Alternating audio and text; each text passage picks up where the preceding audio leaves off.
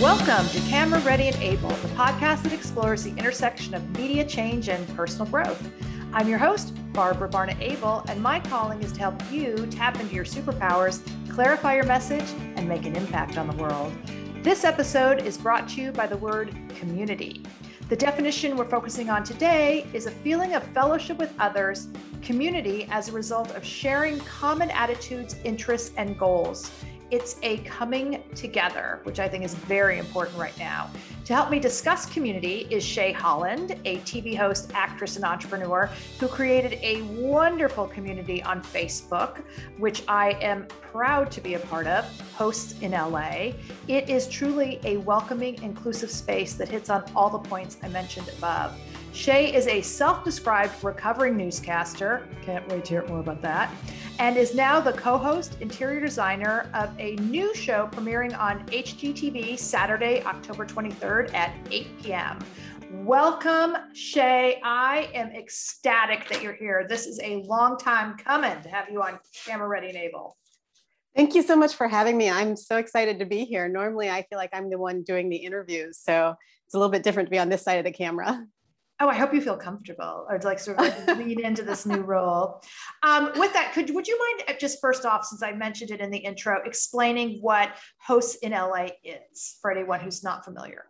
Yes, that's a great question because we are an industry group. And so we are, I believe, still the largest group of our kind, which is specifically for on-air personalities and other kind of hosts, comedians, people from the sports world. We have almost 4,000 members. And we really came together to create opportunities for hosts in our industry. Anybody who does anything that's either on camera, some of it, especially podcasts are big now. We've got influencers. We've just got the whole range of talent in the group. Yeah, and to be clear, it's not restricted to Los Angeles. It just started as however many years ago now, just with the notion that it was in LA, but it truly, I think you're actually an international group at this point. At this point, definitely international. In fact, I worked more in New York. I live in LA, but I worked in New York most of COVID because of an opportunity that came up through the group. So we, started in LA probably about 2012, I think, by a woman named Jenna Mitchell. It was just for a bunch of people in a class, actually, Marky Costello's class here in LA. And just, I took it over after that, and it just, has exploded. And so we love having, people like you, industry experts, casting directors, agents, managers, who are also now in the group. So it's really has become, the hub for the industry. So that it's been amazing, just not what I expected. I can't say that was the initial vision. And so it's been exciting to be on this journey and to have so much support from other people in the industry is the best part of it. Well, I was going to ask you, what prompted you to say, oh yeah, I'll take over this group? It started out, we were really just kind of networking with about 50 people in the class who were taking advanced hosting classes. And I knew that the person that had started was getting ready to go through some transitions in her life. And so it just was a conversation kind of, I think, that happened spontaneously, but I was ready for it. I believe very much in supporting one another in this industry. It is so hard in this industry. And, I've been around it for a while. And so I knew some of the ups and downs and thought, there was an opportunity to do more than I could do alone or even with a small group of people. Well, I was impressed from the beginning. And so you just tapped into something. I think you were really connected to purpose.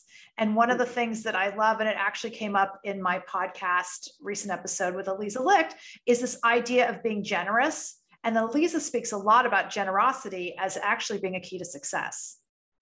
And I love how generous you are in the group, but it's way more than just generosity in post. It was really just how generous you were to step in and say, oh, I'll take over this because it is so hard to navigate this on your own. So I just want to acknowledge that because I don't know if you ever stop and think about that for yourself. Thank you. I don't.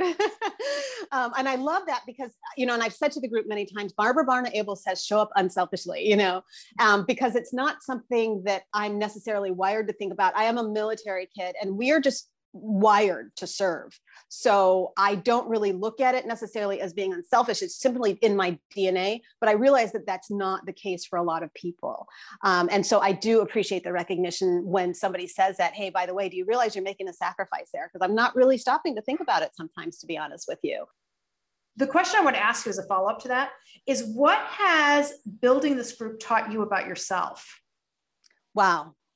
I think probably the biggest thing that I have learned is that even though I'm an introvert, I'm extremely introverted. So a lot of times I don't feel like I need a lot of people around me, because I don't, but I need the support. And it is so gratifying to have other people to be able to support as well. I wish I could do more on the mentoring side, but as one person and now getting ready to go into, our second season of HGTV, Lord willing, it's just, time is not there. But I do find that even if you're connected to your purpose, if there's not, at least for me, I will say, if I'm not also giving back and trying to help others, it feels very shallow.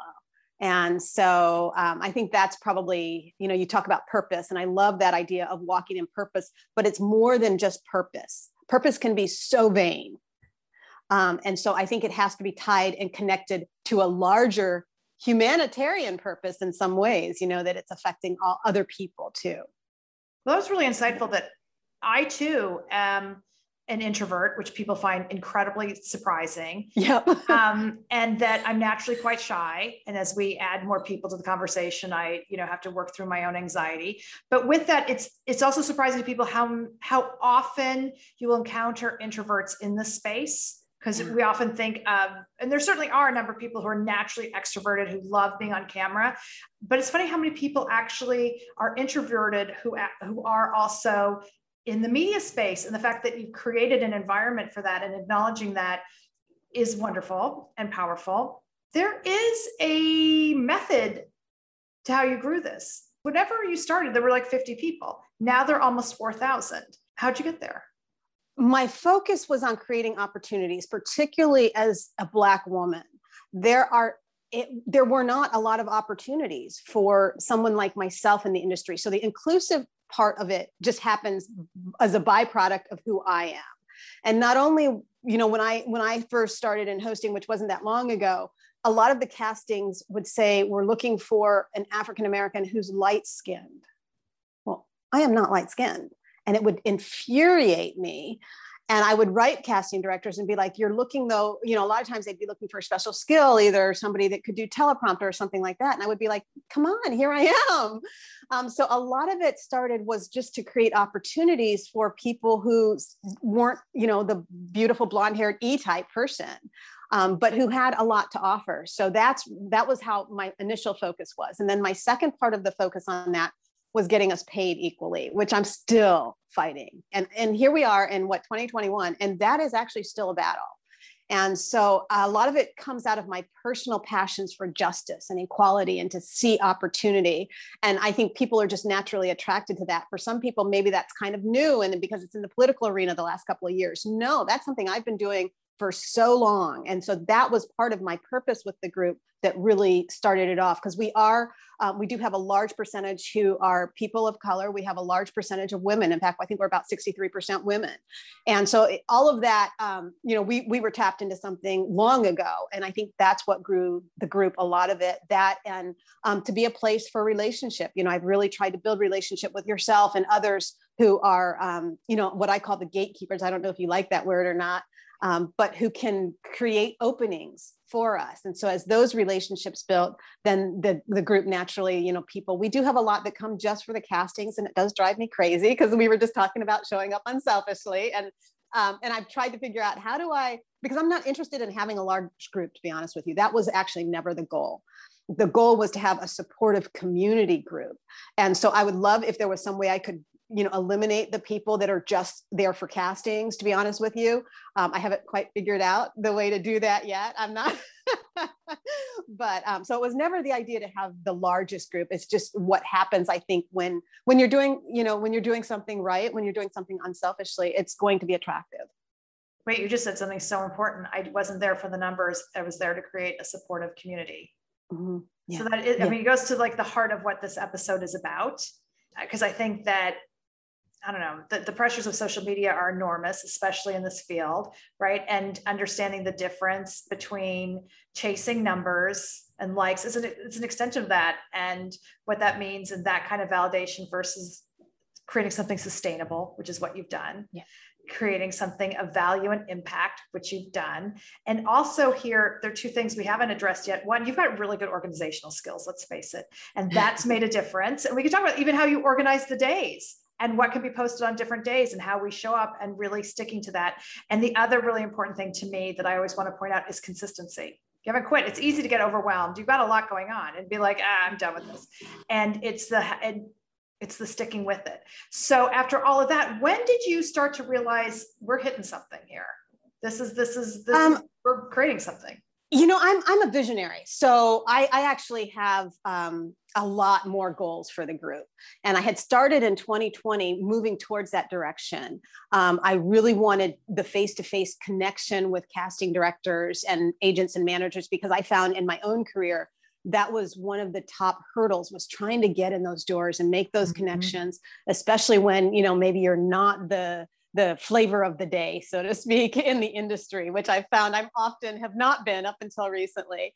And so at the beginning of 2020, we did a wonderful event at SAG headquarters here in Los Angeles, where we rented out the theater that they have there and invited, I think, 5 different casting directors, agents, and managers.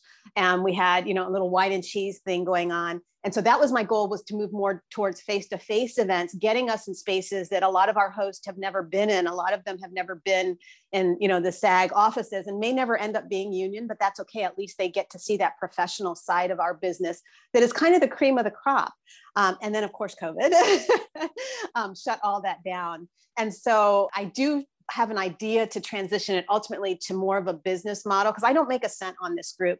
And there is a lot of opportunity for finances. I've had people actually offer to buy the group and things like that, but that was not the driving factor for me personally at this point. But I do see that creating a business can be a lot more opportunity. Having, for example, these podcasts in one section on the group, people can just pay a small fee and get training that is very difficult sometimes to get if you're not in LA or New York. Maybe you're in Alabama, but you've always wanted to be a host, but there's not that much training. Well, you could go to our site and get that training. So there's just a lot more that I want to do with the group. I don't know timing wise now, because also during COVID, of course, I ended up getting my big break, which was HGTV. So it's funny. I don't know, things shift and you have to, pivot was a big word last year. And I definitely have learned pivot. Even when you have a community, you have to pivot, and hopefully you have a community to support you in that pivot. So that's been a blessing to have that.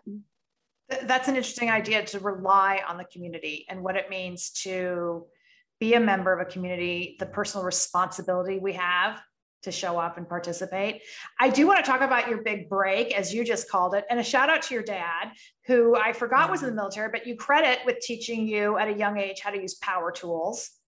Yes. And that's such a fun story, because from the time I was a kid, my dad had teaching me how to transform furniture, sticking a piece of sandpaper in my hand and showing me how to use it, because we didn't have a lot of money. And so he was kind of a self-taught craftsman, and he did beautiful, amazing work. And so that model of excellence was also something that, I learned from a very young age. I never really thought that I was going to become a host on an HGTV style show, though. That wasn't my goal. I kind of got sucked into entertainment when I came here. But literally, Barbara, you're also part of this journey, because I was interviewing you for a host in LA, IG Live or a Zoom or something. And I can't remember, but you were running late that day and said something. And I said, oh, don't worry about it. I was just using power tools, or I said something like that. And you said to me, Shay, do you realize how valuable that skill is, how marketable that is? And just a little light bulb went on. And I thought, maybe I'm going the wrong track in my hosting career. And the very next day, there was a casting in the group, Host in LA, looking for a contractor / interior designer for a new show. It didn't say HGTV, but I wasn't going to apply because I didn't have that kind of reel. All my reel was entertainment, celebrity interviews, because that's what I'd been doing. But a friend tagged me and she's like, come on, Shay, this is you, somebody who knew me for years and all the work that I've done with design, which has always been my passion. And I came here and created my own reel that night and submitted it, and literally got hired within days. So it was, I think that conversation, being in community, had I not had that conversation with you, I don't know that would have, the light bulb might not have come on. So I think there's the power of community right there at work too. Mm-hmm. Which reminds me, a couple of things. One, to actually stop and do a self-audit about skills that we have and tapping into our passions and figuring out, is there something I can do with this? Right. And also reminding, because it happens all the time, that your agent or whoever's representing you may have no idea that you do that thing. So, because I, for years, was always the casting director who really read the special skills sections of a resume, which if you're not in the industry and you're looking at a traditional professional business resume, you don't know that on an acting or a host resume at the bottom is a list of special skills. And back in the old school days when people would come in person, people have like, I can talk backwards, and they'd come in, I'm like, okay, do it, speak backwards. It was like burp on demand. God bless. I want to hear it now. Any of those things. And so I would really read them. And those are the things that can get you a job. And I remember vaguely this conversation, but thinking like, how did I not know this about you, Shay? Yeah. And a lot of people didn't, because I hadn't been pursuing it here in LA, but I had always worked with, so after my dad taught me a lot and I was working with him, because he kind of had PTSD and he didn't like to go in the small spaces. And in the Midwest, all of the homes have like crawl spaces and things like that. And so he would send me and to check that out. So I always had this fascination with, even the underbelly of a home. And then I had an opportunity to go to work with Habitat for Humanity, where I was building homes hands-on and learning all of that. And then from there, I thought, I love this so much, but I feel like I'm not being taken seriously as a woman on the building side of it. So I went and got my contractor's license. And that was a whole, another part of my life, but it feels like, so I was always on this track where I never stopped with building, but for some reason it just didn't connect to leap into that side of the business. I think because I come from, hard news, and I come from such a different world than the home renovation space, but it was meant to be. It just, it just took a long time for me to get there. I know you're just like you just rattled off being the most qualified person I could possibly imagine to do this, who never thought of doing it. But that happens to many of us. So God bless, yay you, this is a fantastic story. The other thing though, to point out that's super important is that, and thanks to your friend, that you said yes. You didn't say, because this happens again so much in this space specifically, but even in a number of other jobs, it's like, I don't have a resume. You were like, I don't have a reel. And you, instead of stopping and being, so I can't do it, you created it. And by the way, I want to point out, because a lot of times people think, I love this thing, I think I'm going to apply for this job, and I have no credibility in the space. That's one thing. You actually had ticked like every box I could just possibly imagine for why you should be in the space. You just didn't have video, and then you created the video. And so a couple things. One, you said yes. Two, you have skills. You're up on things. You were like, yes, I can do that. And so it's just to recommend that if you want to do anything with media, get some lights, learn how to use at the very least the camera on your phone, rudimentary editing. Just the basics. I recommend this to anybody coming out of college now, because I think it's the thing that could help you get a job in anything, because your boss doesn't know how to edit video, but you can. But anyway, the point is you did it and you submitted it, and it turned around so fast. Yeah. And I think I sent it to you. It doesn't have to be anything fancy. It really has to be, and this is what I keep trying to tell people, especially if they want to come into this side of the business as a host, it's your story that makes you stand out. That is the thing that's going to get you hired. Everybody has the skills. If you're a contractor, we all have the same skills. If you're a designer, we all have the same skills. If you're in television news, we can all read teleprompter. We all use ear prompter. So those things I feel like are just expected once you're submitting for a job. It's the story. And so what I did, what I realized, I said, I don't have a reel. I don't have video. I can't, go build a house today, because the reel was actually due that night. And it was already 5 o'clock. And so I said, but I have a story, and I can sit here and I can tell why I'm so passionate about design and how it started. And so that's actually what became my reel. And I did have a little bit of video that was, me doing commercial auditions or something like that, for Lowe's, Home Depot or something. And so I just interspersed that. But really, I do try to tell people, sit down, and I love what you said, take inventory. And this is also where it ties back to community, because I think sometimes it's hard for us to see our own strengths. And sometimes it's hard for us to see our own story. And so having others be able to say, hey, what do you see in me that might be unique? Or, what do you think about this part of my story? And so I am, doing some coaching now and helping others flesh out their story, because sometimes I think when you're so close to your own life, you don't realize that, wow, that is really vital. And so it's been fun. It's been a lot of fun, actually. 100% to what you just said. Everybody needs a sounding board. Every great CEO has a coach. They're at the top, but everybody needs someone to talk to and bounce ideas off of. So 100% there. I actually want to transition a little bit. Another aspect of community is, so now you're on a film set or you're on a TV set or even in a newsroom. The whole point is we often refer to them as families, but they're also micro communities, right? And really now addressing, it's one thing you talked about, hard skills get you in the door, but it's the soft skills, the ability to tell your story is what gets you the job and keeps you the job. But something else that keeps you the job is being a good community member on that set. So true. And something I'll admit I'm still learning, because I'm very opinionated. I know exactly what I think. I mean, I think this is part of being an introvert. We've had a lot of time with ourselves. We know what we think. And I'm a fighter. And so sometimes I've gotten myself into trouble. Maybe I shouldn't have said, maybe it wasn't time for the fight. But when I see an injustice, it's very hard for me, especially if it's happening to me. And sometimes I'm not focused on the community in that moment. So I'm learning the balance. And one of the things that was hardest about this most recently with COVID, with the HGTV show, we couldn't build community because we, in between filming, we were sitting in our cars by ourselves because of the social distancing and everything else like that. And so it was a very different and difficult time for me, because I couldn't sit down with, the crew necessarily and hang out and have conversations. And, it's an interesting industry too. It is a very difficult industry at times. And I had one boss who came to us and said, I just want to tell you, we're not a family, we're a team. He said, because I will fire you if you're not producing. And I actually love that, because now it actually is more of the truth. Let's be honest. These shows, we're not family. They will fire you if you're not producing. They will fire me if I'm not producing. Family doesn't necessarily get to fire each other and say, you're no longer part of this family. So I do feel, for me, I listened to what he said, and I really believe that has helped me, because I no longer get so easily offended too. Because I'm like, you know what? I'm not going to be offended by what you just said, because you're not my family. You're my team, but you're not my family. So I think we actually need to change some of that dialogue. That's fascinating. It's also taught me too, just as you were talking about having to, reapproach how we connect as community, because when you're like, we're in each other's cars, and part of the point is it's generational and neither of us are digitally native.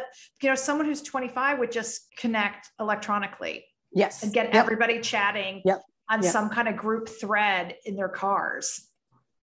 Well, and that's what it's interesting. I think, to be honest with you, what was different about this show, I was the only woman. And so it was like, so it had, and that's a whole different environment. And that is a whole different setting when you have one woman and, 15 guys.